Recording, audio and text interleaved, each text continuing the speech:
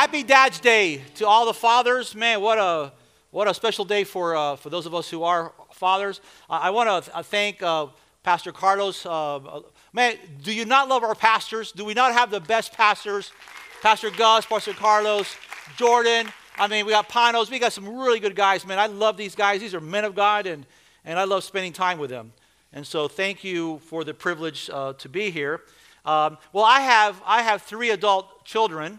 We have my daughter Amy, who comes here also. She's I'm very proud of her. She has a doctorate in nursing. She works at the University of Miami, serving first responders. All right, I'm really proud of her. And of course, I have Andrew, who's here. Andrew, a lot of you know Andrew. Andrew is the BCM director at the University of Miami, right? Andrew, all right. And then we got our middle son. He's different.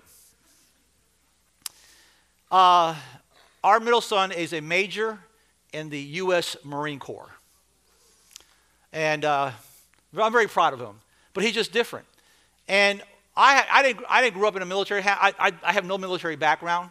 And so it was really our first really kind of look at how the military life is. And so he's married, 2 kids. Right now, they're traveling from North Carolina to Kansas as he gets a new assignment. And so it's just observation. I've noticed that serving in the military, and most Americans like to salute our veterans and those that serve, but we don't know the cost of serving our country.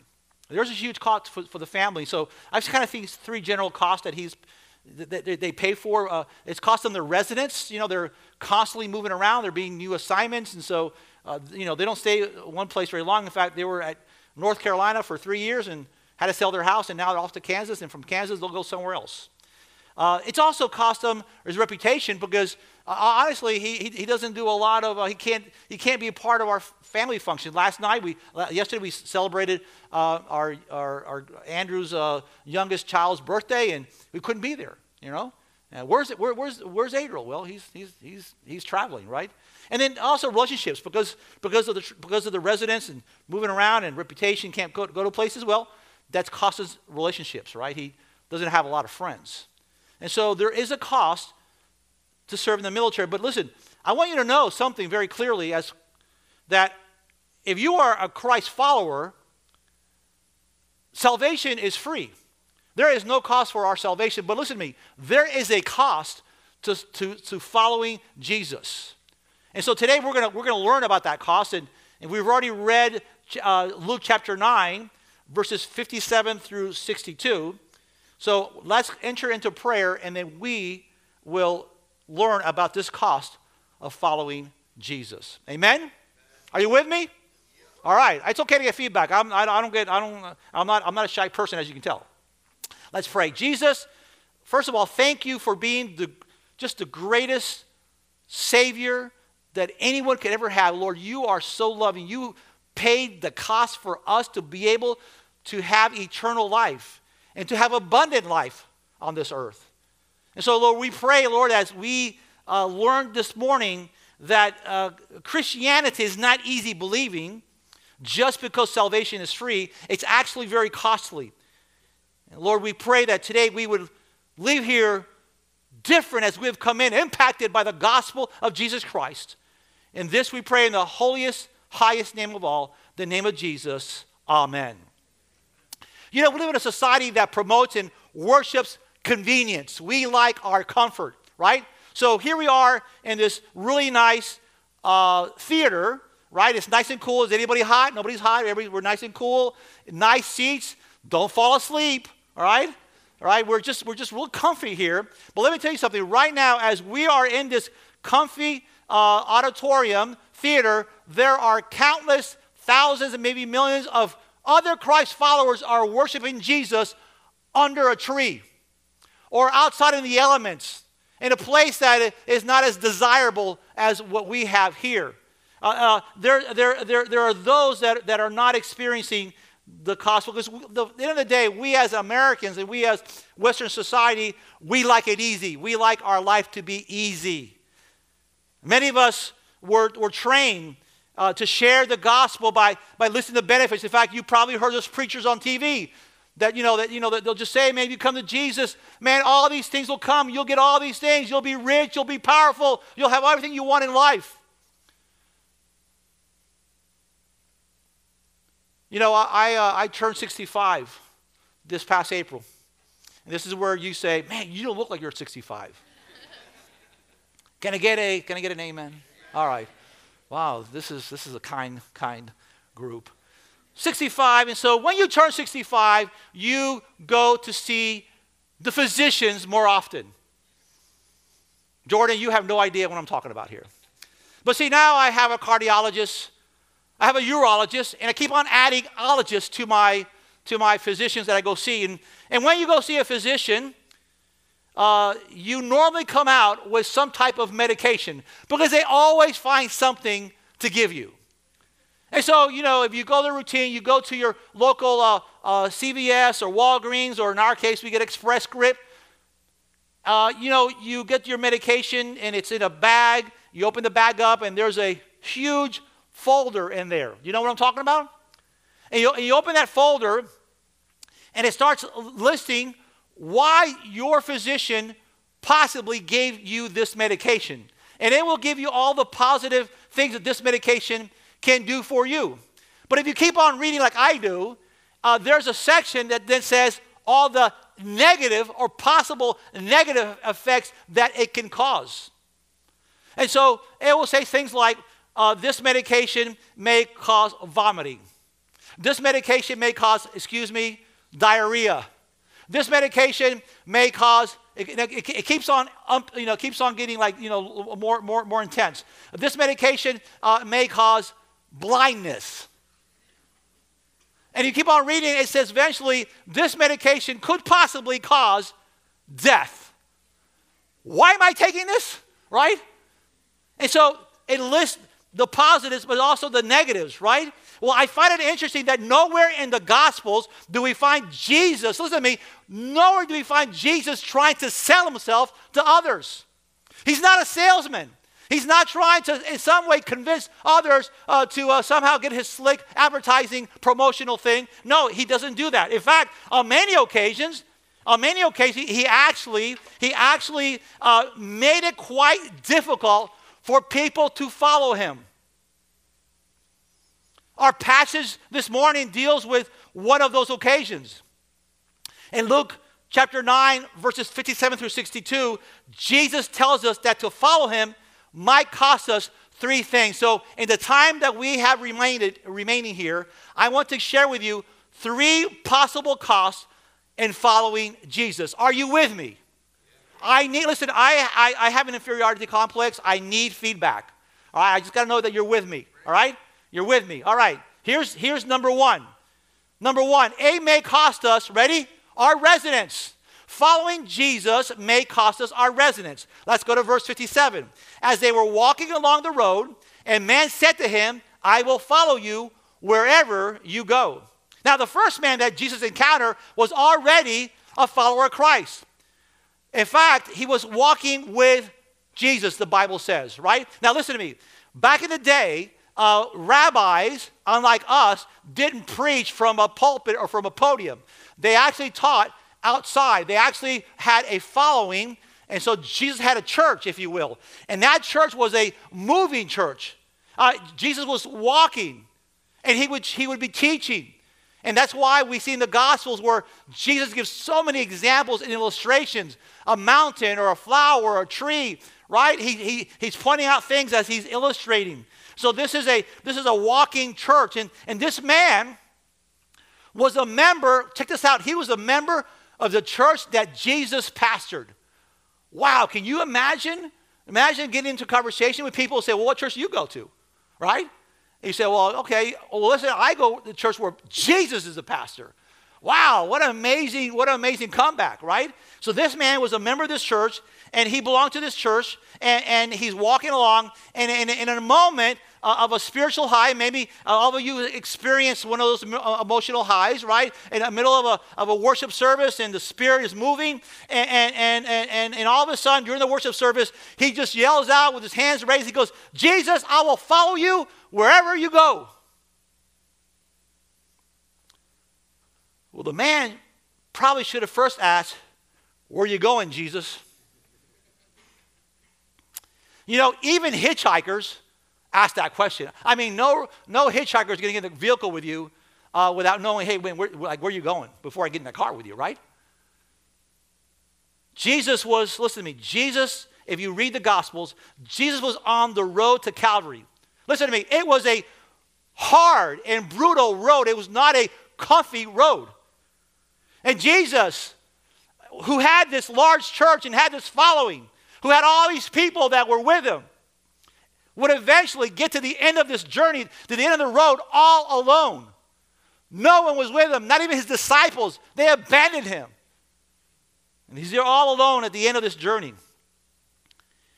And that's why in verse 58, we read that Jesus replies or responds to this man. He says, foxes have holes and the birds of the air have nests, but the Son of Man has no place to lay his head.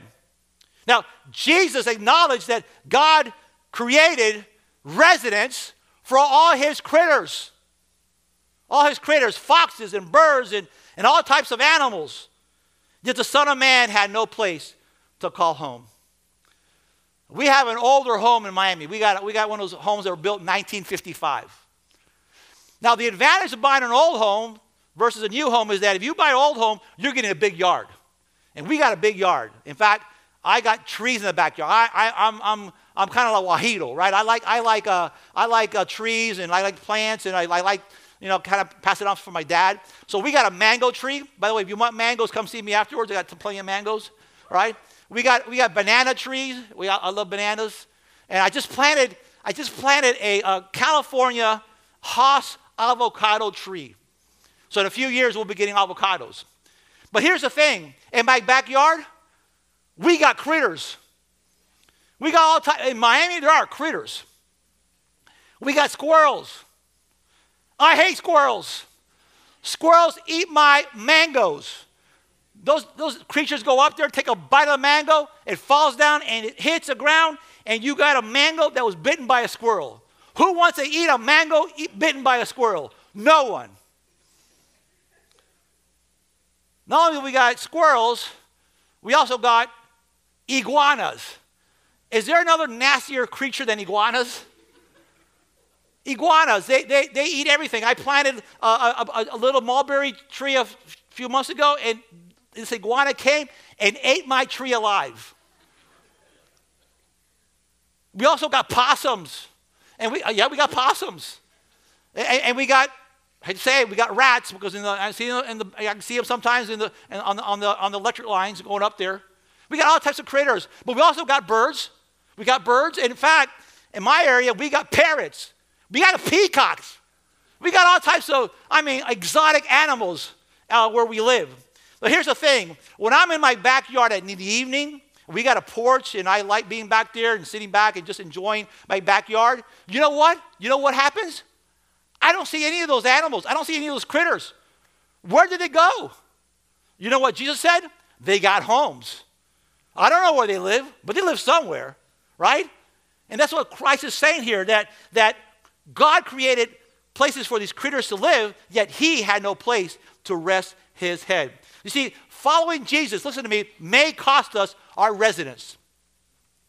Jesus left his home in heaven to come to earth to die on a cross for our sin. Listen to me, Jesus was living the comfortable life in heaven.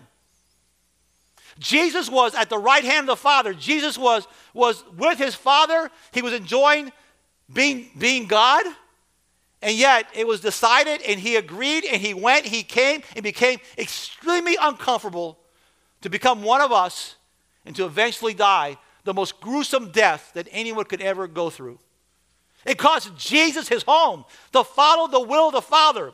And why would we think that it may not cost us our properties to follow Jesus? Following Jesus may cost us our residence. But secondly, I propose to you, this passage says that following Jesus may cost us our reputation. It may cost us our reputation. Now, the second man in this passage wasn't on the road with Jesus. Where was he at? He was on the sidelines. Do you know any sideline Christians? Right? The ones sitting in the bleachers, watching the game go on? Well, this is the guy. He's sitting on the sideline. This man was observing Jesus, and for some reason, Jesus felt compelled to ask him to follow him. Now, notice the excuse, or there's a response in verse 59. He says, Lord, first let me go bury my father. Now, I don't know about you, but that sounds like a pretty reasonable excuse, right? Go bury my father. But much has been written about this excuse. In fact, all of our pastors here have written countless accounts in our commentaries about what probably was occurring in this man's life. The father of this man probably was not dead. He was just very old. It was a religious and social and family obligation to provide for one's father. It's not like today that they place parents in the old folks' home. Elders were highly respected and valued. It was a society that placed value on older people, unlike us today. When you become 65, you become an old man, right? People just look at you like an old man. But not in doing this time. They were respected. And by the way, funerals, check this out, funerals were like a really big deal. It wasn't like a few hour deal. It was like weeks of having a funeral service for the deceased. It was such a big deal that there were professional criers that were hired. Can you imagine? How many of you need a new business strategy? Right? Jay, I know you're kind of a business guy. And here you go, man. I think this would work in Miami, by the way. I think you can start a business in Miami, and you just, well, your job is just, you're going to go to the funeral homes, and you're going to bring professional criers. And you're going to go there and cry and weep and wail for the deceased. Man, I think you can make some serious money. But that was the business they had, right? He's thinking, I can tell you, man, your wheels are going there, right? So this is the kind of environment. This is the kind of environment that this man was in. And so not to provide for his father or to arrange for his funeral would have cost this second man his reputation. In other words, his concern was, what will people think of me?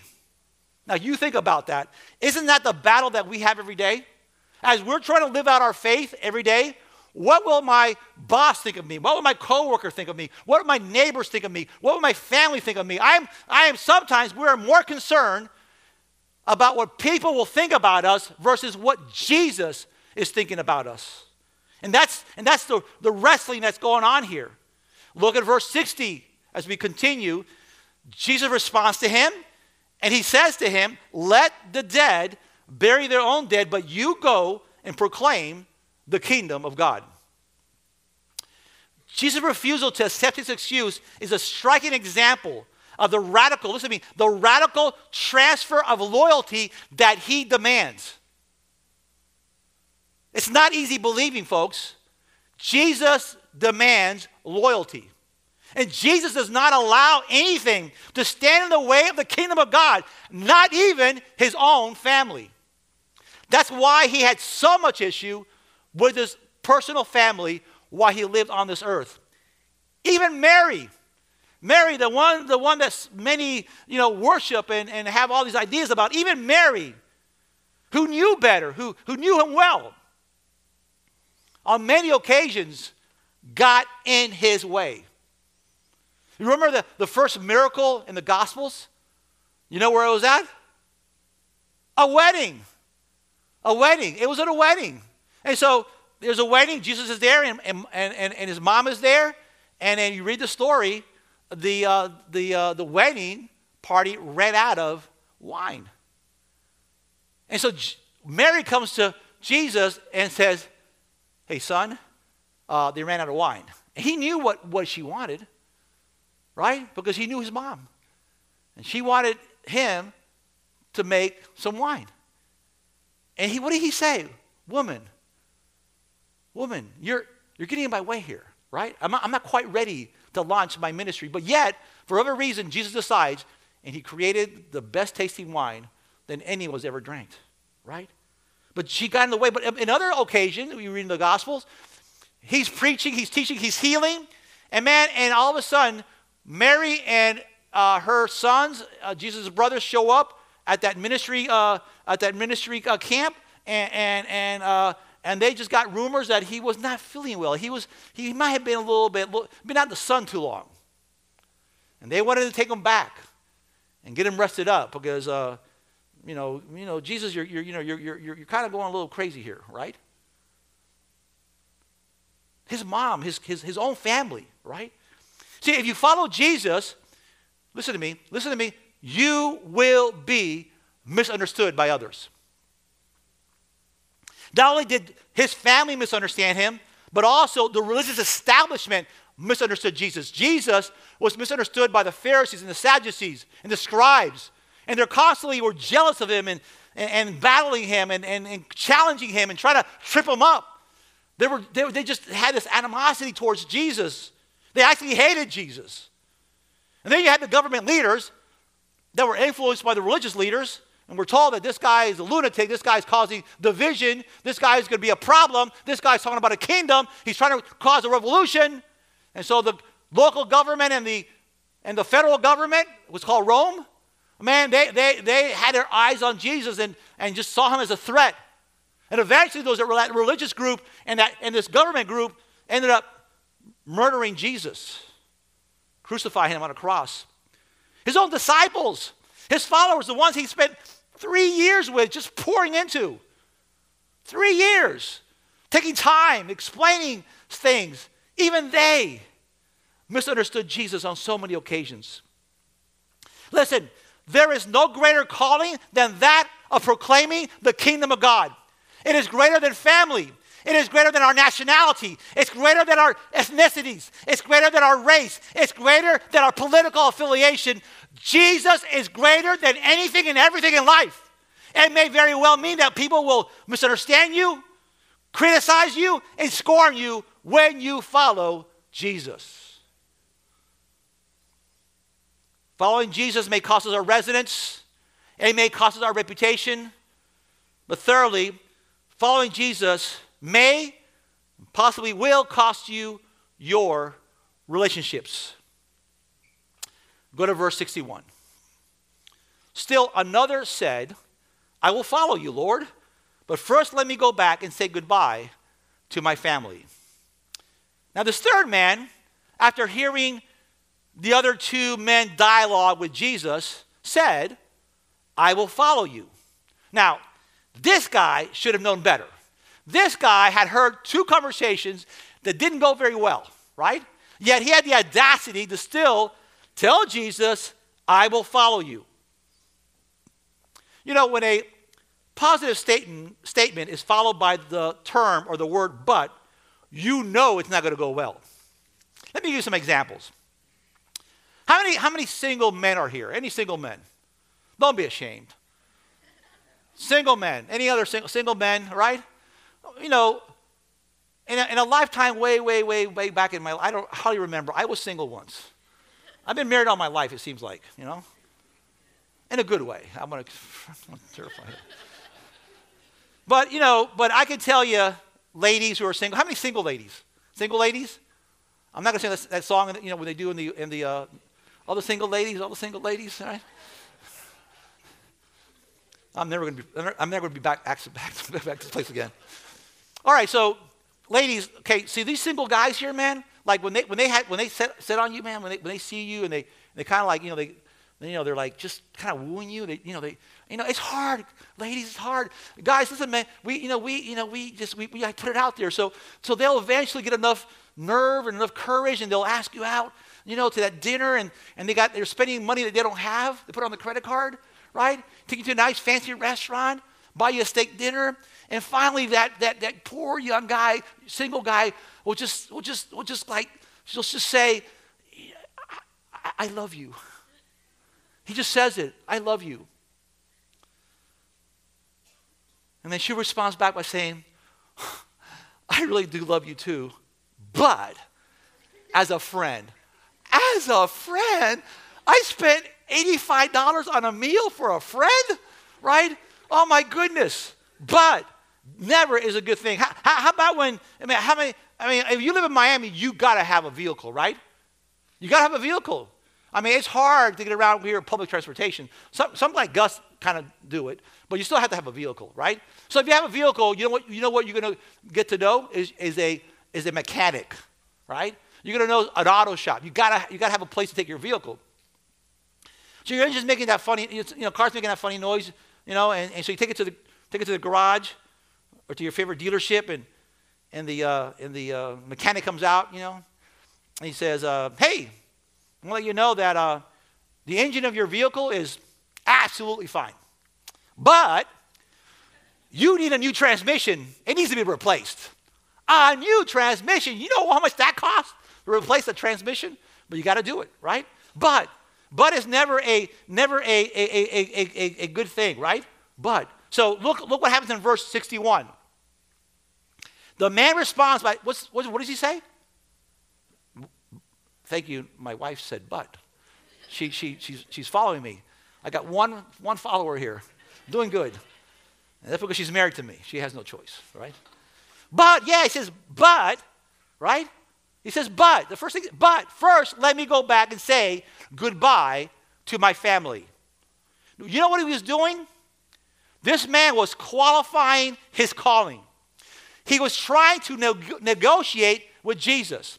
Now listen, you're looking at one that for many years tried to negotiate with Jesus. I was called to ministry when I was 15 years old, and I didn't surrender until I was 30. And even when I turned 30, it took me another 3 years to let go because I was trying to negotiate with Jesus. I would try to tell him, hey, how about I stay at this inner city church that I'm involved with, and I'm helping out.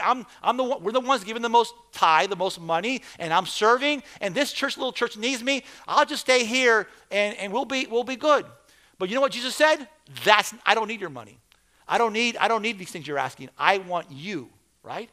And so eventually I surrender because when you try to negotiate with Jesus, it ain't never going to go well. So of all the requests, this one in some ways seemed reasonable, right? But notice what this man was communicating with Jesus, right? He was basically saying, Jesus, listen to me. It's only take me, he's starting to negotiate, right? This is what we're good at, trying to negotiate with Jesus. He says, hey, Jesus, listen, it's going to take me a few hours, only a few hours, but I promise I'll be right back and I will follow you.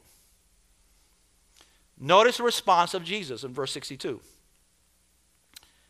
No one who puts his hand to the plow and looks back is fit for service in the kingdom of God. Now I'm going to tell you something, folks. I am a city guy. I am not a country guy. I like the city. In fact, when I'm on the country, it spooks me, right? And when it starts getting dark, man, I get nervous, right? I start hearing the banjos. You know what I'm saying? I start hearing the banjos. I really do. In my back of my mind, and I start freaking out. Like I'm looking for some lights, any lights, please, a city, anywhere, right? I'm a city guy. I love the city. I love people. I love buildings. Man, even the traffic, right? I mean, it is what it is, right? But sometimes in my travels, I've had to GPS. There's a jam up and it takes you off. Has this ever happened to you? It takes you off to some winding country road, man. You're just praying that GPS is like he's connected to Jesus somehow, right? Because I don't know where I'm at. If that thing stops working, man, I don't know where I'm at. But you're driving, and I'm driving in the middle of the country, and all of a sudden, I'll look to my right, to the left, and there's fields. And I don't know about you, but have you ever noticed how straight those rows of crops are? How do they do that? I have no idea. Do you know? Because tell me, because I don't know how they do it. It's a plow, but it's still straight. I mean, it's like, well, you know what Jesus said? What Jesus said? He said, you know how you do that? By not looking back. Right? You got to be focused on a target, right? You got to be focused on something. And that's what he's saying here. Jesus knew that two things would happen if he granted this request to this young man, to this man. First of all, he probably would change his mind to follow Jesus when he met his family. Listen, Jewish moms are like Hispanic moms, right? No, they had. Mijo, you're going to leave me behind? Or your father, your mother, you're going to leave us? Right? You know the guilt trip. Listen, I am still going through therapy, okay? If you grew up, especially in a Cuban home, man, it's like it takes a lifetime to get over that stuff, right? So the guilt trip starts happening, right? And Jesus knew that family would try to suck him in, would try to keep him not to go with Jesus. The other possibility would be that maybe the guy would have enough courage to say, okay, Mom, I got to go. I got to go serve Jesus. But you know what? Jesus knew that as he's over here serving Jesus, what is he thinking about? He's getting homesick. He's missing his family. He's missing those home-cooked meals, right? You know what I'm saying? Like the rice and beans and the lechon, right? Croquetas, pastelitos, right? None of that stuff was out there, right? He's missing all that stuff, and so he would get distracted from his calling. Following and staying focused on Jesus is not for, listen to me, for the faint of heart.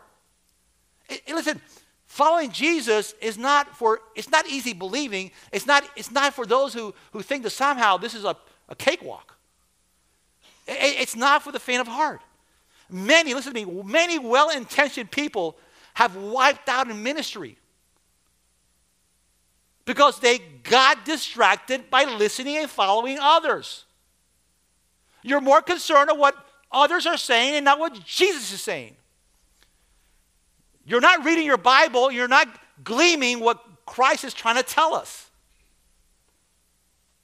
Sometimes it's easier to put on the radio or the TV or their podcast.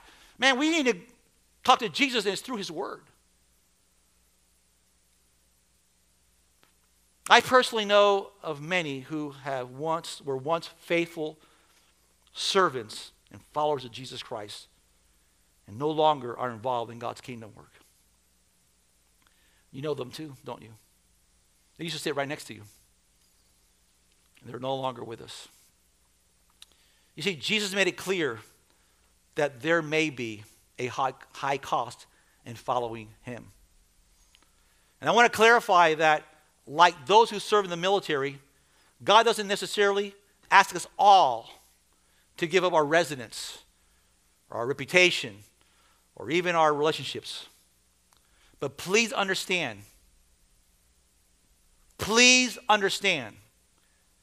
according to God's word, he has every right to ask, and he may ask. So this morning, I wanted to give you an application for this message. What is Jesus asking you to do in your service to following Christ? Maybe some of you need to trust Jesus for the first time and place your faith in him. Remembering that our salvation is a gift of God, not of works, lest anyone would boast. But there is a cost in following. Some of you are believers. Maybe some of you are Christ followers, are Christians. Yet, you need to take some steps in your journey of faith. Some of you here have never been baptized. And maybe for different reasons. Maybe as a child you were baptized. Well, good for you. But did you have a choice in that matter? Do you want to identify with Jesus? Maybe you need to come to the pastors and ask for baptisms. Some of you need to join this church. You've been coming here and enjoying this nice room and great preaching and comfy environment, yet you haven't joined this army we call Reality Church. And some of you are members, yet you're not serving. It's time to serve. And there are so much opportunities here to serve Jesus. But here's another group, and this is the one I want to focus on this morning. I believe that God is still in the business of calling men, women, and children to vocational Christian ministry. We've lost the art of believing the next generation. We know that there is going to be a glut of churches that have no pastors, because my generation did a poor job in developing the next generation. So maybe you're there and you've been wrestling with a call. Maybe to enter to be a pastor if you're a man, or you're a woman, you feel like God's calling you in some kind of service in the church, or maybe to be a missionary. I don't know. But I got to believe that God's still calling people. Do you believe that? Could it be you? If it is, don't leave without having a conversation with one of our pastors. I'll be here. Gus will be here. Jordan will be here. Panos will be here. All of us will be here. We love to have a conversation, to begin the conversation. Any of these things that God may be working in your life. Will you do that? Amen? Thank you for listening. You've been wonderful. I love you guys. Let's pray. Lord, we thank you for this just a powerful scripture.